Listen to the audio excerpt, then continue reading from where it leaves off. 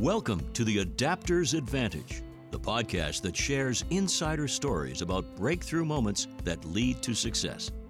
Get ready for an inspiring conversation about adapting to change from Allego, the all-in-one sales enablement platform built for success in a hybrid world. Let's dive right in. Hi, I'm Mark Magnac, and I want to welcome you to the next episode of the Adapter's Advantage podcast. Today, my guest is Dan Smejda. Dan has spent the last 25 years traveling around the world as a consultant, training, and coaching on sales execution. Today, his practice is dual in nature. Part of his time is spent working with learning and development to develop and implement programs.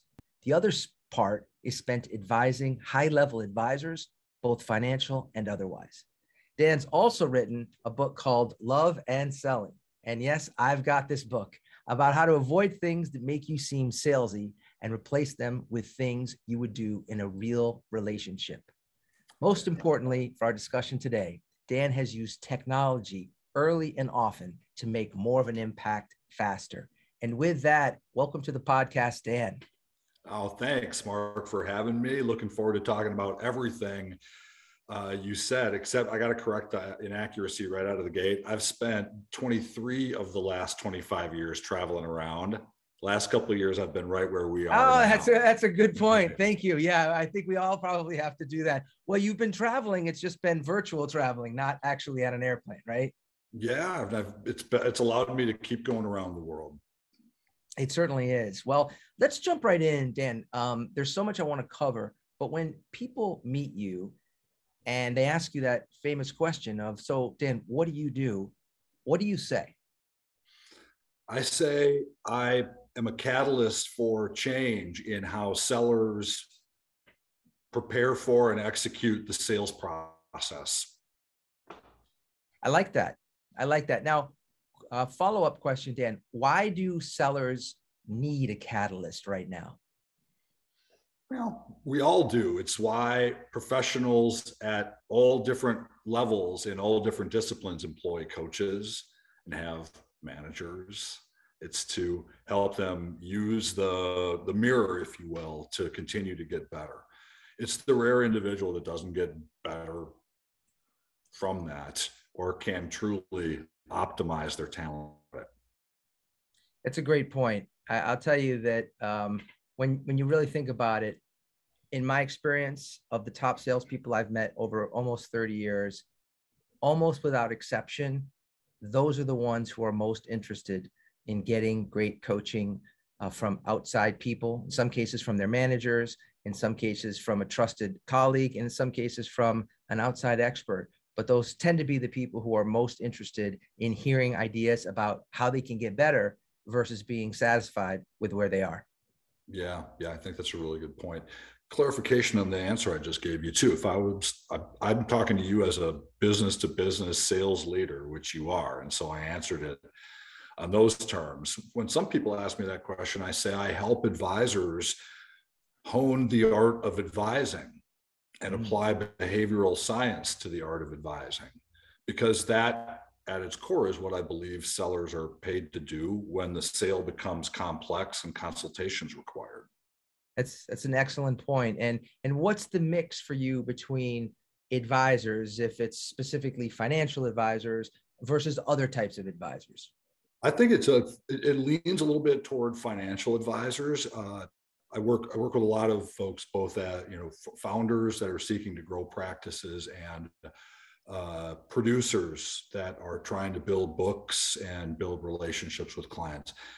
That said, though, outside of financial services, I continue to work in medical devices, med tech, health tech, 3D printing, all because the change and the pace of change is so great, and the level of competence in both technical and consulting areas is, the requirements are so high.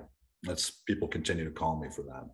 Let's talk about, where did you start your career? Can you tell us a little bit about the journey and what influenced you?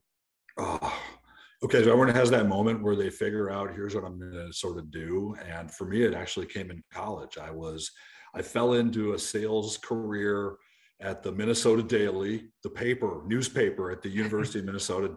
analog, right? Ink, Yeah. right?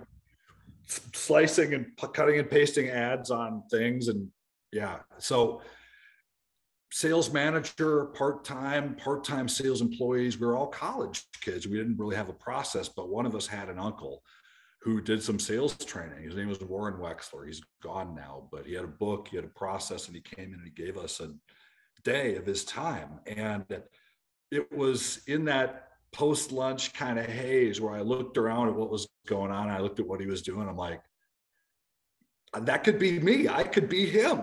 Yeah. I just thought I could. And so literally the next week I went on and changed my major because it would be quicker to be a history major and get out versus the journalism advertising path I was on. Got it. And the first job I got was at a company called Creative Training Techniques, now called the Bob Pike Group, still doing excellent train the trainer workshops. Right, I learned the business as a seller, learned how the consultants did their thing. And a few years later, I'm all like, I'm a consultant now. Quit my job, hung out the shingle, got a paper out on the weekends. And you were off to the races. I was, because I was fortunate enough to figure out that I had to find clients with clients. I started as a purveyor, a cover singer, if you will, of other people's songs. Sure. Right. So spin selling, career track, traveled the world. It was my period of acquiring the 10,000 hours I needed as an executor of professional development to get where I am now, where I can help people write their own songs. You know, Dan, I love that metaphor. And coincidentally, I was at a live program last night in Florida. It was a cover band for the band Chicago. And they didn't just do Chicago, but they did so many different songs of the 70s and 80s. And I'll tell you exactly, it's called the Solid Brass was the name of it. And the reason I mentioned this is what you just said triggered a thought. I said to my wife that, you know, one of the interesting things when you're not busy writing songs, which absorbs a huge amount of creative energy from artists, when your job is to simply master something that's already been produced. I'll tell you, there's a lot of people in the audience. You couldn't tell the difference between Peter Cetera singing from Chicago and this guy last night. It was that good. Yeah. And yet what you just described, I hadn't really thought of it in that context, that in some cases, the person who has become the cover singer can deliver the content as well or better than the actual author who created it. Well, yeah, absolutely. And even the most well-developed programs out there, and they give you the fake book, so to speak, and they'll give you like recordings of people doing it, but it's still like working with people is like jazz. Yeah. You've got to understand the structure, but to be able to move within that structure and leverage the structure in an improvisational way. So, you know, in Outliers, Gladwell talks about the 10,000 hours to expertise, and my equivalent of the Beatles in Hamburg, figuring out how to apply their music to the tourists coming through, is being out on the road every week for a period of several years, delivering workshops to incredibly diverse groups all over the place. And that was before I started working with clients just on my own. What was the most valuable part for you in terms of learning how to do that facilitation, which is like the jazz of training? That was, again, a matter of structure, right? The creative training technique stuff is great because you learn like the mechanics of, but the process of being able to go get off the script and put the music away and adapt to what you're seeing is, I mean, something you just got to do over and over and suffer from a little bit along the way. Yeah. Right. The guy out there with the machete breaking the trail is also getting scratched up. Absolutely. That job is hard. So yeah. a lot of that. I'm sorry. Go ahead. Also, I mean, when you get into situations that are like memorable, those are catalysts. And I've been in situations, I mean, when you're 20, 30 years old and you're in a room full of guys that are managers at two railroads where one railroad just bought the other railroad, and it's a session on like conflict management. And they're all like, all right, kid. Yeah. Let's see what you got. Your fingernails. As I thought. Go ahead. Yeah, it's so interesting listening to you say that, because I watched an episode. It was like a behind the scenes on the Larry David program, Curb Your Enthusiasm. And they talked about how for so many actors, they literally don't want to be on the show because they are not comfortable working without a net. And then there's other actors who the thought, because they have that improv skill, the thought of coming into the show and literally not knowing what the script is going to be until the day of, as it just unfolds, that's super frightening for many actors who are just used to memorizing the script and trying to embody it. So there's an interesting lesson here, and we're going to get to the implication of this in the virtual world. But one of the things that I'm curious to ask you about, because I know when I first met you, one of the people referred to you as, he said, Mark, he's like a poster boy as it relates to scaling technology for financial services. And it was a shared client that we both had. So I'm curious, as someone who came from that live training instructor-led world, what got you interested in technology and what caused you to start using it? Necessity, right? I started using technology, one, because a client asked me to, in one case, and then secondly, because in order to scale and be in two places at once in the same day, I didn't have a choice. And so we started to incorporate some of it, right? I couldn't be evaluating sales calls when I wasn't there. So people started sending me tapes. Got it. Yep. And, if I couldn't be there, I could send a proxy or take advantage of a meeting recording, right, to do my job. It was cumbersome, right, in days before Lego.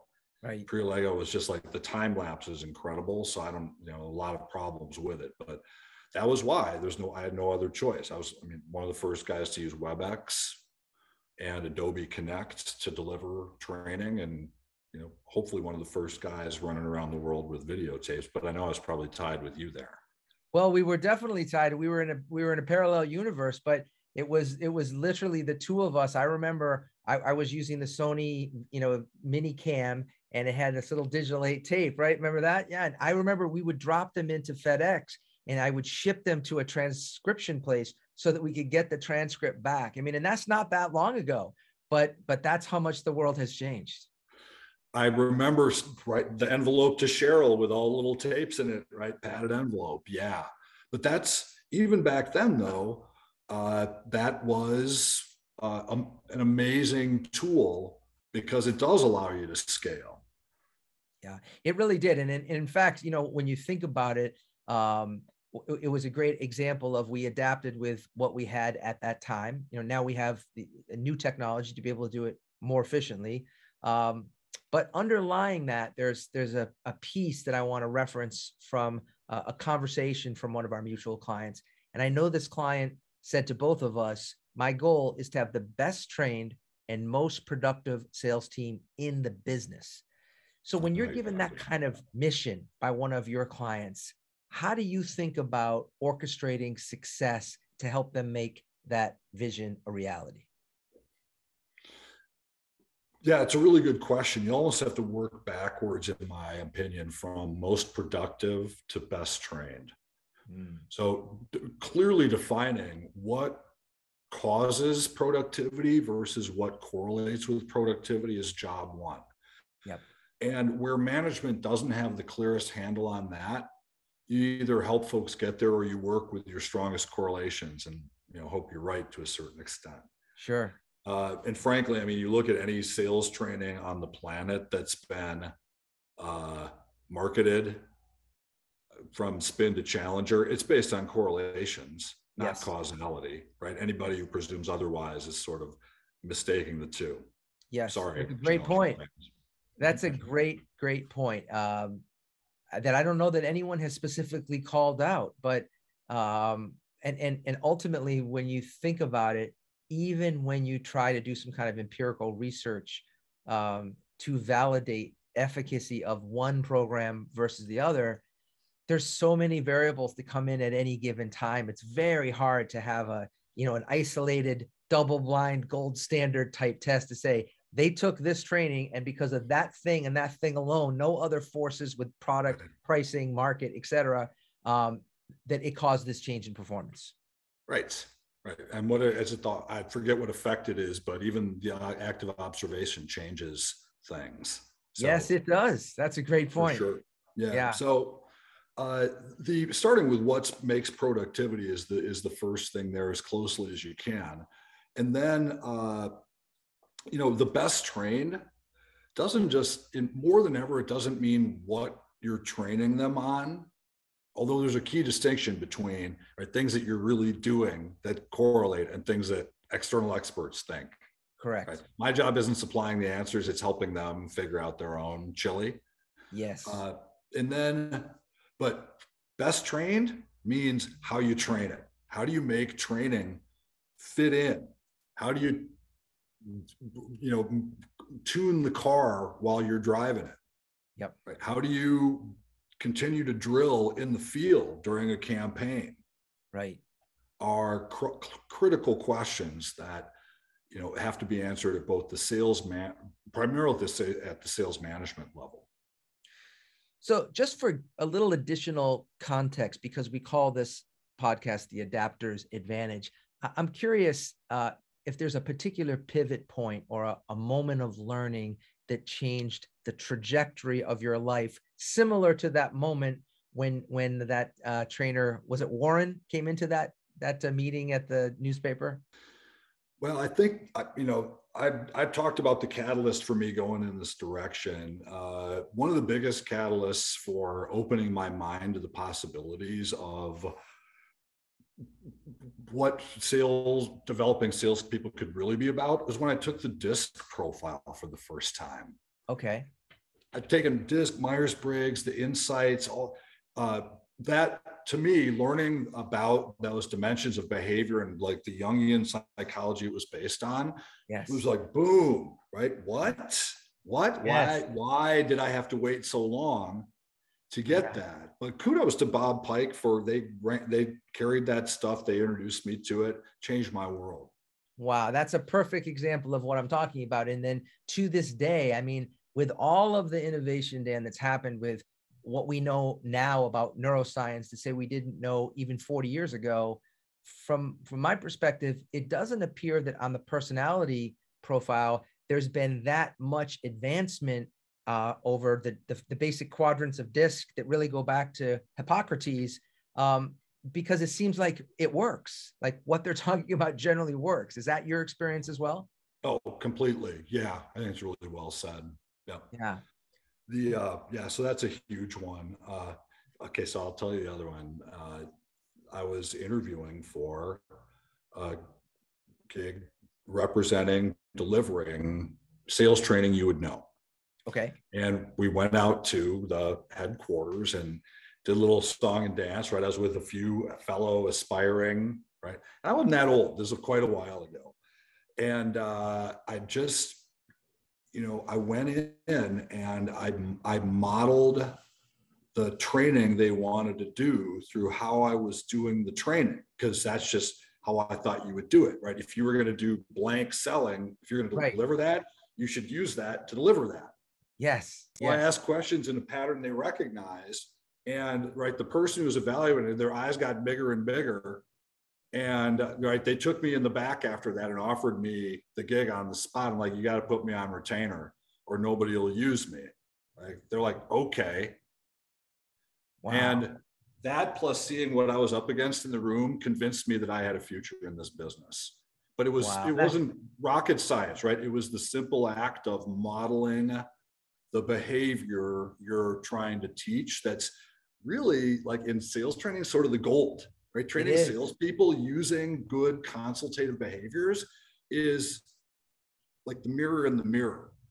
Yeah, it's deep. That is such a great example, I think, for anybody listening. Just the notion of having one of those moments where, I mean, for what it's worth, Dan, that is a level of innovation, because not everybody who is going to, it's like wanting to be the ambassador to a country, and in the meeting with the president, when you're talking about am I the right fit to be this person, demonstrating that I can speak the language, I understand something about it, right? Yep, And exactly. immediately it's like, obviously you care. That's the subtext of it.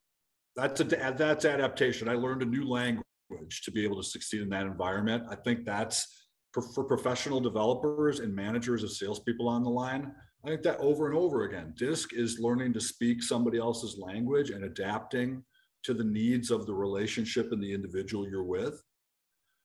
You're using the method you're trying to promote as a way to communicate is another way of speaking the language, if you will. Yeah, I get it.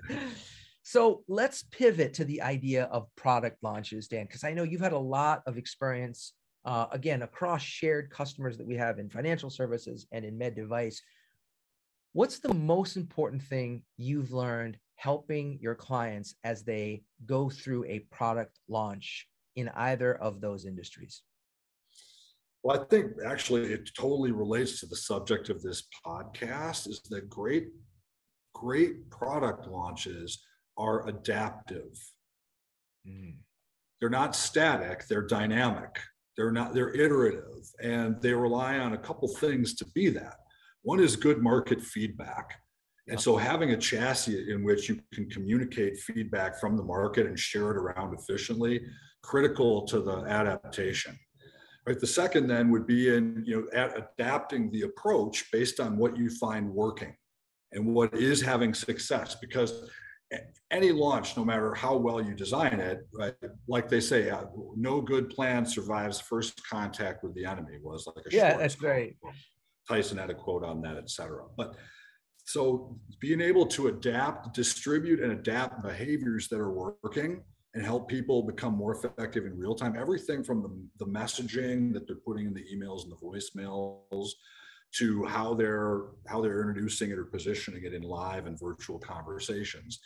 Boy, if that looks the same on day 15 and day 30 as it did on day 1 of the launch, I wonder about that. I wonder what you're missing. What's been your experience, and what's the significance of the Montessori method and peer learning based on your personal experience? Put that on the list of catalytic moments that help me adapt. Right. I love taking things from real life and saying, realizing how well they work in my world. And peer-driven learning and the Montessori method is one of those things, right? For folks to learn by doing with each other. Yeah. With, again, facilitation, as you said, somebody making it easy and removing roadblocks to it and creating a process and an environment for it. That's what I do now. It's using the Montessori method helped me really unlock what I think most sellers understand, which is, being the asker and not the answerer is where the true influence lies. I love the way you said that. I happen to be a Montessori graduate who continued this path for my children as well. Yeah. And I'm a huge believer in the Maria Montessori philosophy. Shout out Little Flowers Montessori, St. Louis Park, Minnesota. Young me, Sam, if you're listening, thank you.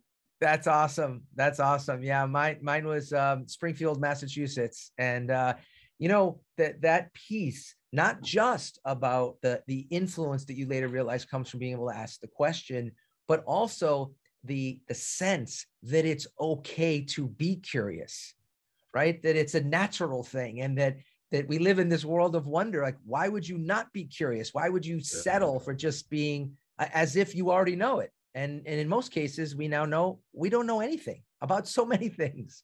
Yeah. I mean, the best part about Montessori method, and something I try to carry over, is that they don't put them in desks. They don't put them in rows. Yeah. Right? You don't try to structure creativity and thought and innovation and productivity too soon. So let me just thread the needle back for a moment here. We've just talked about Montessori. And if you go back to DISC for a moment, do you find that there is a particular style that the DISC is used to sort of help people determine, yes, you'd be a good fit for sales, or no, you wouldn't? Or is it more about recognizing, okay, this is where you are, and this is where the particular buyer that you're interacting with is, and that you need to adapt accordingly? hiring managers never ever use DISC, Myers-Briggs, or anything like that to try to determine whether somebody's going to be a good salesperson. Just don't. It's not that simple, and it takes all kinds. Not only can all styles be successful in sales, it's a matter of adaptivity and emotional intelligence, not what style you are. But think of the best sales teams, the best teams of any sort, they're diverse. Right. It consists of different styles. The detail-oriented C helps the, woohoo, I like me, dot a couple of I's that need to be dotted, and vice versa. Yes. So celebrate all the styles, and find reasons to find other reasons to hire and fire. So Dan, as we get ready to wrap up here, let's just talk for a moment about what's the most important thing you've learned helping Allego customers to leverage our technology to be successful in what they're trying to accomplish. Yeah, great question. And for context, I am biased. I have a few clients where I have Allego accounts, right? I'm an Allego power user in their system. And, it's my favorite. So I think the biggest things I see that your clients can benefit from getting right are, number one is, whether they're coming into a relationship with you or they're in the middle of one, it's taking a step back and being clear about, what are the goals we're really shooting for? And what are the indicators that we're really going to focus on that we're meeting those goals when it comes to using a system like this, both leading and lagging. And really considering those goals, then using those as guideposts when you start using the system. Which leads to the second thing, which is a well thought out process for distributing and having content live in the system. A good plan for what are we trying to do that creates a good architecture for the learning that you want people to do and the practice that you want them to do. It helps you focus then on the user experience. And make that user experience good for salespeople so that it's easy to get in, easy to find stuff that they want to find, and the stuff that they are finding is useful, and you're thatching it so that the stuff that no longer is out of there. Be thoughtful about how that's going to happen, and by all means, right, don't skimp on the resources devoted to that, because that helps the whole system go. A little thatching helps the whole yard prosper. So Dan, last question. What do you think in all the work you've done, I'm going to limit this just during the pandemic, what do you think is the most important skill that salespeople need to learn or improve post-pandemic? Ooh, there's so many. I mean, the quality you need is adaptability, first of all. And I think this is an aptly named podcast. The competency, right, is, I think, something you talked about in your book. It's the competency of virtual selling as an orchestrator and as a master of the process of engaging and contact to contract when you're not there, especially with complexity. Right? Contact through contract in complexity. You're welcome for that. That's a good one. I got to jot that down. Hold on, I'm getting my trademark lawyer. So that's the skill, though. I think the underrated skill set is how you literally manage this physical, what we're doing right now, when you're a seller who has to pursue an agenda, deliver a value proposition, right? Engage with questions, and ultimately get more than a verbal commitment. Whether you're a financial advisor or a business-to-business seller, or even a sales leader, just talking with each other on the screen like this is another example of buying a smartphone and using it to leave voicemails for people. It's you're underusing the technology. So get good at mastering selling on the small screen in the moment to moment is the skill set, I think, that's going to be super vital going forward. Well said. Well said. We definitely share that philosophy. Dan, if people want to learn more about you in terms of visiting your website or on LinkedIn, what's the best way to do that? LinkedIn with me for sure, right? Dan Smeda. You can see my name here on the screen. It's the number one way. You'll also, you'll be able to go to the website's Advisory Edge for financial advisors, specialized sales systems for B2B sales leaders who want to build their own, make their own chili. That's what I help with. But I think those are the LinkedIn, I think, is the biggest one, because that's where I talk about everything from what we're talking about here to my fondness for bacon and stand-up desks. Well, I've been following you on LinkedIn and love the creativity that you bring to otherwise. I'll hold on one, but and before we go, right? Love and Selling, trickling off the shelves at Amazon. Actually on sale at my distributor through the end of February, but probably it's a shameless book plug. So, and we're recording this one day after Valentine's Day for that really spectacular Cupid right there. Right, that's right. Feeling sad about not getting your sellers anything for Valentine's Day. There's still time. Awesome, Dan. Listen, a real pleasure. I want you to know we appreciate the collaboration with you here at Allego, and look forward to continuing to do great things together. Me too. You guys are a treat to work with. It's very fun. Thank you.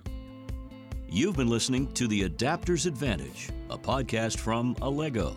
Stay connected by subscribing to the show at allego.com/podcast, leaving us a rating and comment, and sharing episodes you love. That helps us bring you more conversations about breakthrough moments that lead to success. Thanks for listening. Until next time, remember that one new idea can change your life.